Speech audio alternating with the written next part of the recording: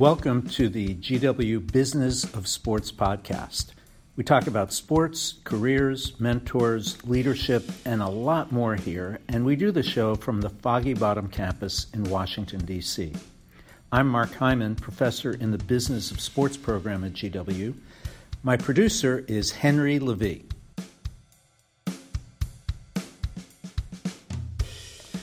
Ben Strauss is a staff writer for the Washington Post and co-author of a book that has spurred lively discussion in the Issues in Sports course this spring. The book is Indentured, the inside story of the Rebellion Against the NCAA. It's a book about where the money comes from and where it goes in college sports, and it makes the argument for paying some college athletes. This edition of the podcast is a portion of our conversation with Ben Strauss in room 352 of Monroe Hall. My co-host this week is a fine student in the Issues class, Ruben Kahn.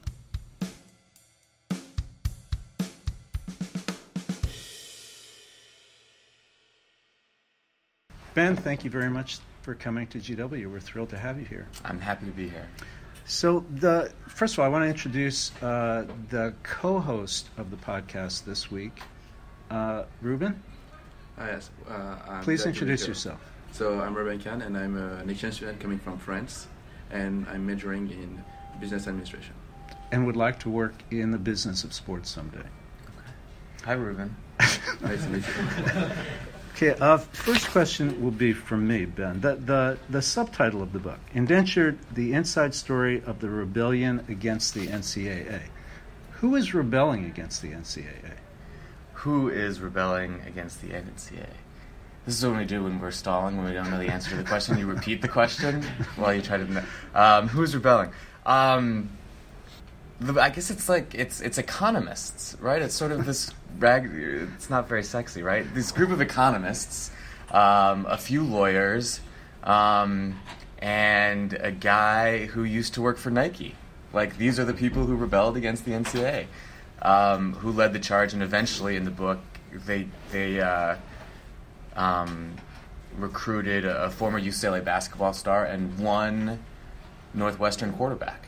But it's sort of funny. It's really a ragtag group. Like, there wasn't, and still isn't, really sort of a groundswell of anybody. There's no tipping point. There's no mass revolt. It's a few people, academics, former athletes, and close observers.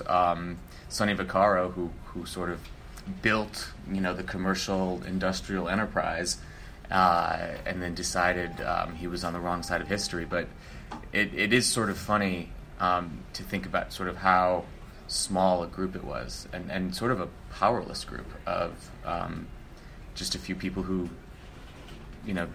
shook the tree of the NCAA, and certainly didn't topple it, but maybe shook a few branches. And I think the book has introduced us to some characters in the story that we weren't really familiar with, so it's great in many respects, including that one. Ruben. So one of my questions is, why do you think people watch the NCAA? And do you think paying student athletes will change TV ratings? Why do people watch the NCAA? People watch the NCAA because sports are fun. Okay. Despite what we say in the book, they're great. Good luck trying to watch the NCAA tournament and not having a great time. Buzzer beaters, 30 games in 2 days. It's awesome. Would paying the players change that at all? I think not in the slightest. I think that's sort of a contentious point in some of the lawsuits. The NCAA says, if we pay players, people will turn it off. Sort of amateurism is our special sauce that we offer American consumers. But quite clearly, my opinion is that's a load of crap. Just this most recent NCAA tournament, there were all these news reports about how much the Louisville player was getting paid and how much as part of the FBI probe. You saw the amounts coming out. Whether it was at Louisville or Arizona or Kansas or wherever, and it did nothing to dampen the interest in the sport. And so I don't think there's any evidence to suggest that people are watching because they're watching unpaid amateurs. And there's studies that come up, right? The NCAA will produce, fans say they would prefer athletes not get paid. And I don't know what the exact numbers are anymore, but those studies in general are useless because, baseball fans used to say, we won't watch, if players are free agents. And people used to say, we won't watch the Olympics if there's professionals. And those preferences we've seen time and time again are pretty meaningless when push comes to shove because people like to watch sports. So, Ben, in the beginning of the book, you say that this is a book mostly about football and men's basketball. Well, why do you say that? I thought it was a book about the NCAA. I think there's different buckets of student athletes, or student athletes in quotations. It's kind of you don't like to say student athletes. The money that's rolling through college sports, right? This is a $10 billion industry. It's every bit as big business as the NFL or the NBA or Major League Baseball. The amount of money these coaches are making is obscene in one way, but market value in another way, right? Somebody asked Nick Saban a couple of years ago, said, you have an assistant coach making $1 million. What do you think? And Saban sat up there and said, I can see how somebody would look at this and say this is not right. But this is the market. And he's absolutely right. Nick Saban, the football coach at the football coach at the University of Alabama, who was pretty clear-eyed about a lot of this stuff. And to his credit, Dabo Swinney, the guy at Clemson, coach at Clemson, will say, there's too much entitlement in today's world, and, how do these kids need to get paid? And meanwhile, he's making $8-9 million. But Saban, to his credit, says, yes, I have an assistant coach making $1 million. And I can see why you think that's not right, but look around, this is the market. And he's right. But this circles back to your question. So these billions of dollars flowing through college sports are directly related to men's basketball and football. And those students are brought to campus not just to play their sport, but to very specifically make the university money. And that does not happen in other sports, whether it's men's crew or women's tennis or men's volleyball. These other sports, while I think that sort of fundamental rights-wise, transferring and selling your own name and likeness should apply to all college athletes, sort of this fundamental exploitation that exists. It's specifically about men's basketball and football. Also, not least of which, because most of these athletes are black, making money for an athletic department that is then transferring that money to often upper middle class white kids who are playing tennis or who are playing volleyball or who are playing cross country. And so sort of the exploitation aspect of this, sort of the indentured servitude, is the athletes who intend to go pro in football and basketball are A, making all the money, and B, the ones that are worth money to the TV networks, and are being exploited in a way that the other athletes are not. What are the relationship between pro leagues and the NCAA, especially about the one and done rule? So the one and done rule is a rule. It is part of the collective bargaining agreement that the NBA has set up, and if all the reports are accurate, it seems like that will change in the next couple of years whenever that's re-signed. I don't know if it's next year, 2021. And so the NCAA, I think, likes that rule, or very much liked that rule when it went into effect, because they were losing some of the top talents straight to the NBA. And now, sort of as the antitrust legal challenges have been thrown against them, all of a sudden it's like, no, we don't want the one and done rule. So that's not actually an NCAA rule, that's an NBA rule. But I think in general the NCAA or the NFL and the NBA very much like that they sort of have these unpaid minor leagues where not only do their future employees get trained and prepared for professional careers, but they also get incredible publicity and exposure. And so by the time Baker Mayfield gets to the Browns, he's a national star. By the time Zion Williamson gets to the NBA next year, he's a giant star because of Duke. So I think they love it. It's a very much a system that helps out the pro leagues. Ben, you went to Ithaca College, yes, I believe, according to your LinkedIn profile. And not a very good basketball team. No. And you were a student in the School of Journalism, or that was yes. your major, certainly. Yes. Can you identify a couple of points along the way in your career that led to the writing of this book?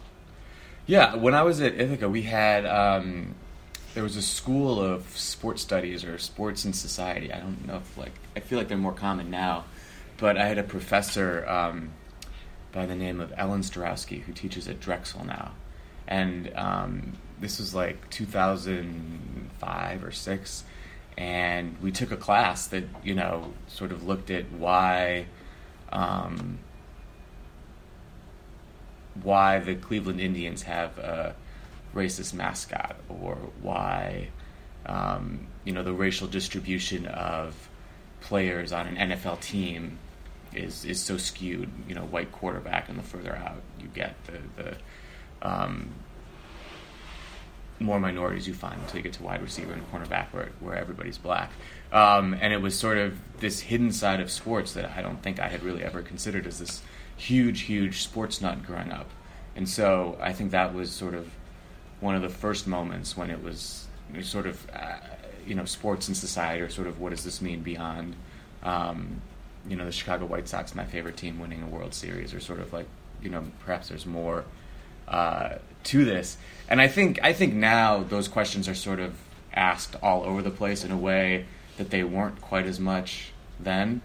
But it was sort of, then it was eye-opening. And then the first thing I ever did about the NCAA was my co-writer, Joe Nocera, was a columnist at the New York Times and just needed help. I was a researcher for a column that he was writing. And I went out to the suburbs of Chicago to track down a guy who had been suspended by the NCAA, some guy at UConn named Ryan Boatwright. I don't know if that's a name that rings a bell anywhere, but he had been... It's in the book. Right.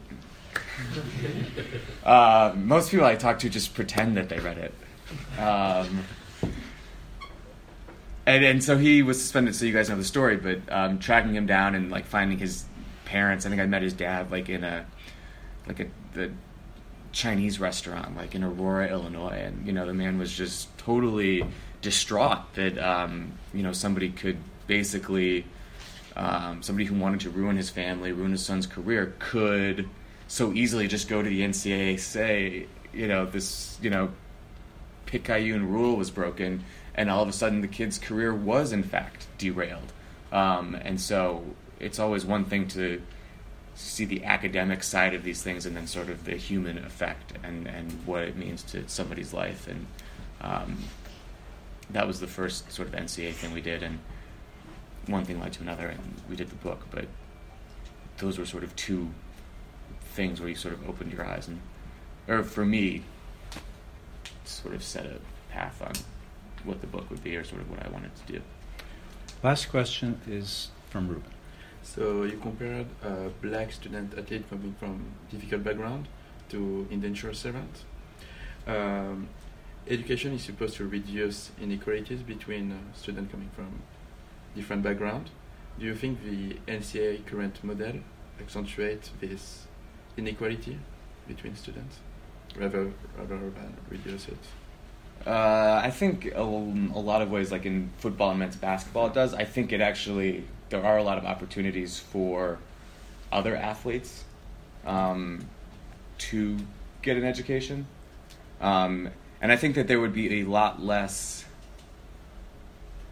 room to criticize the enterprise if the athletes who went to college got the education that they were promised.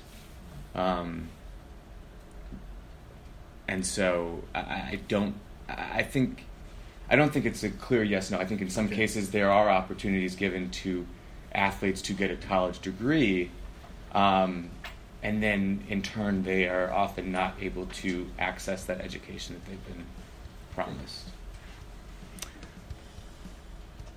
Well, Ben, we want to thank you again for coming to GW, and this round of applause is for you.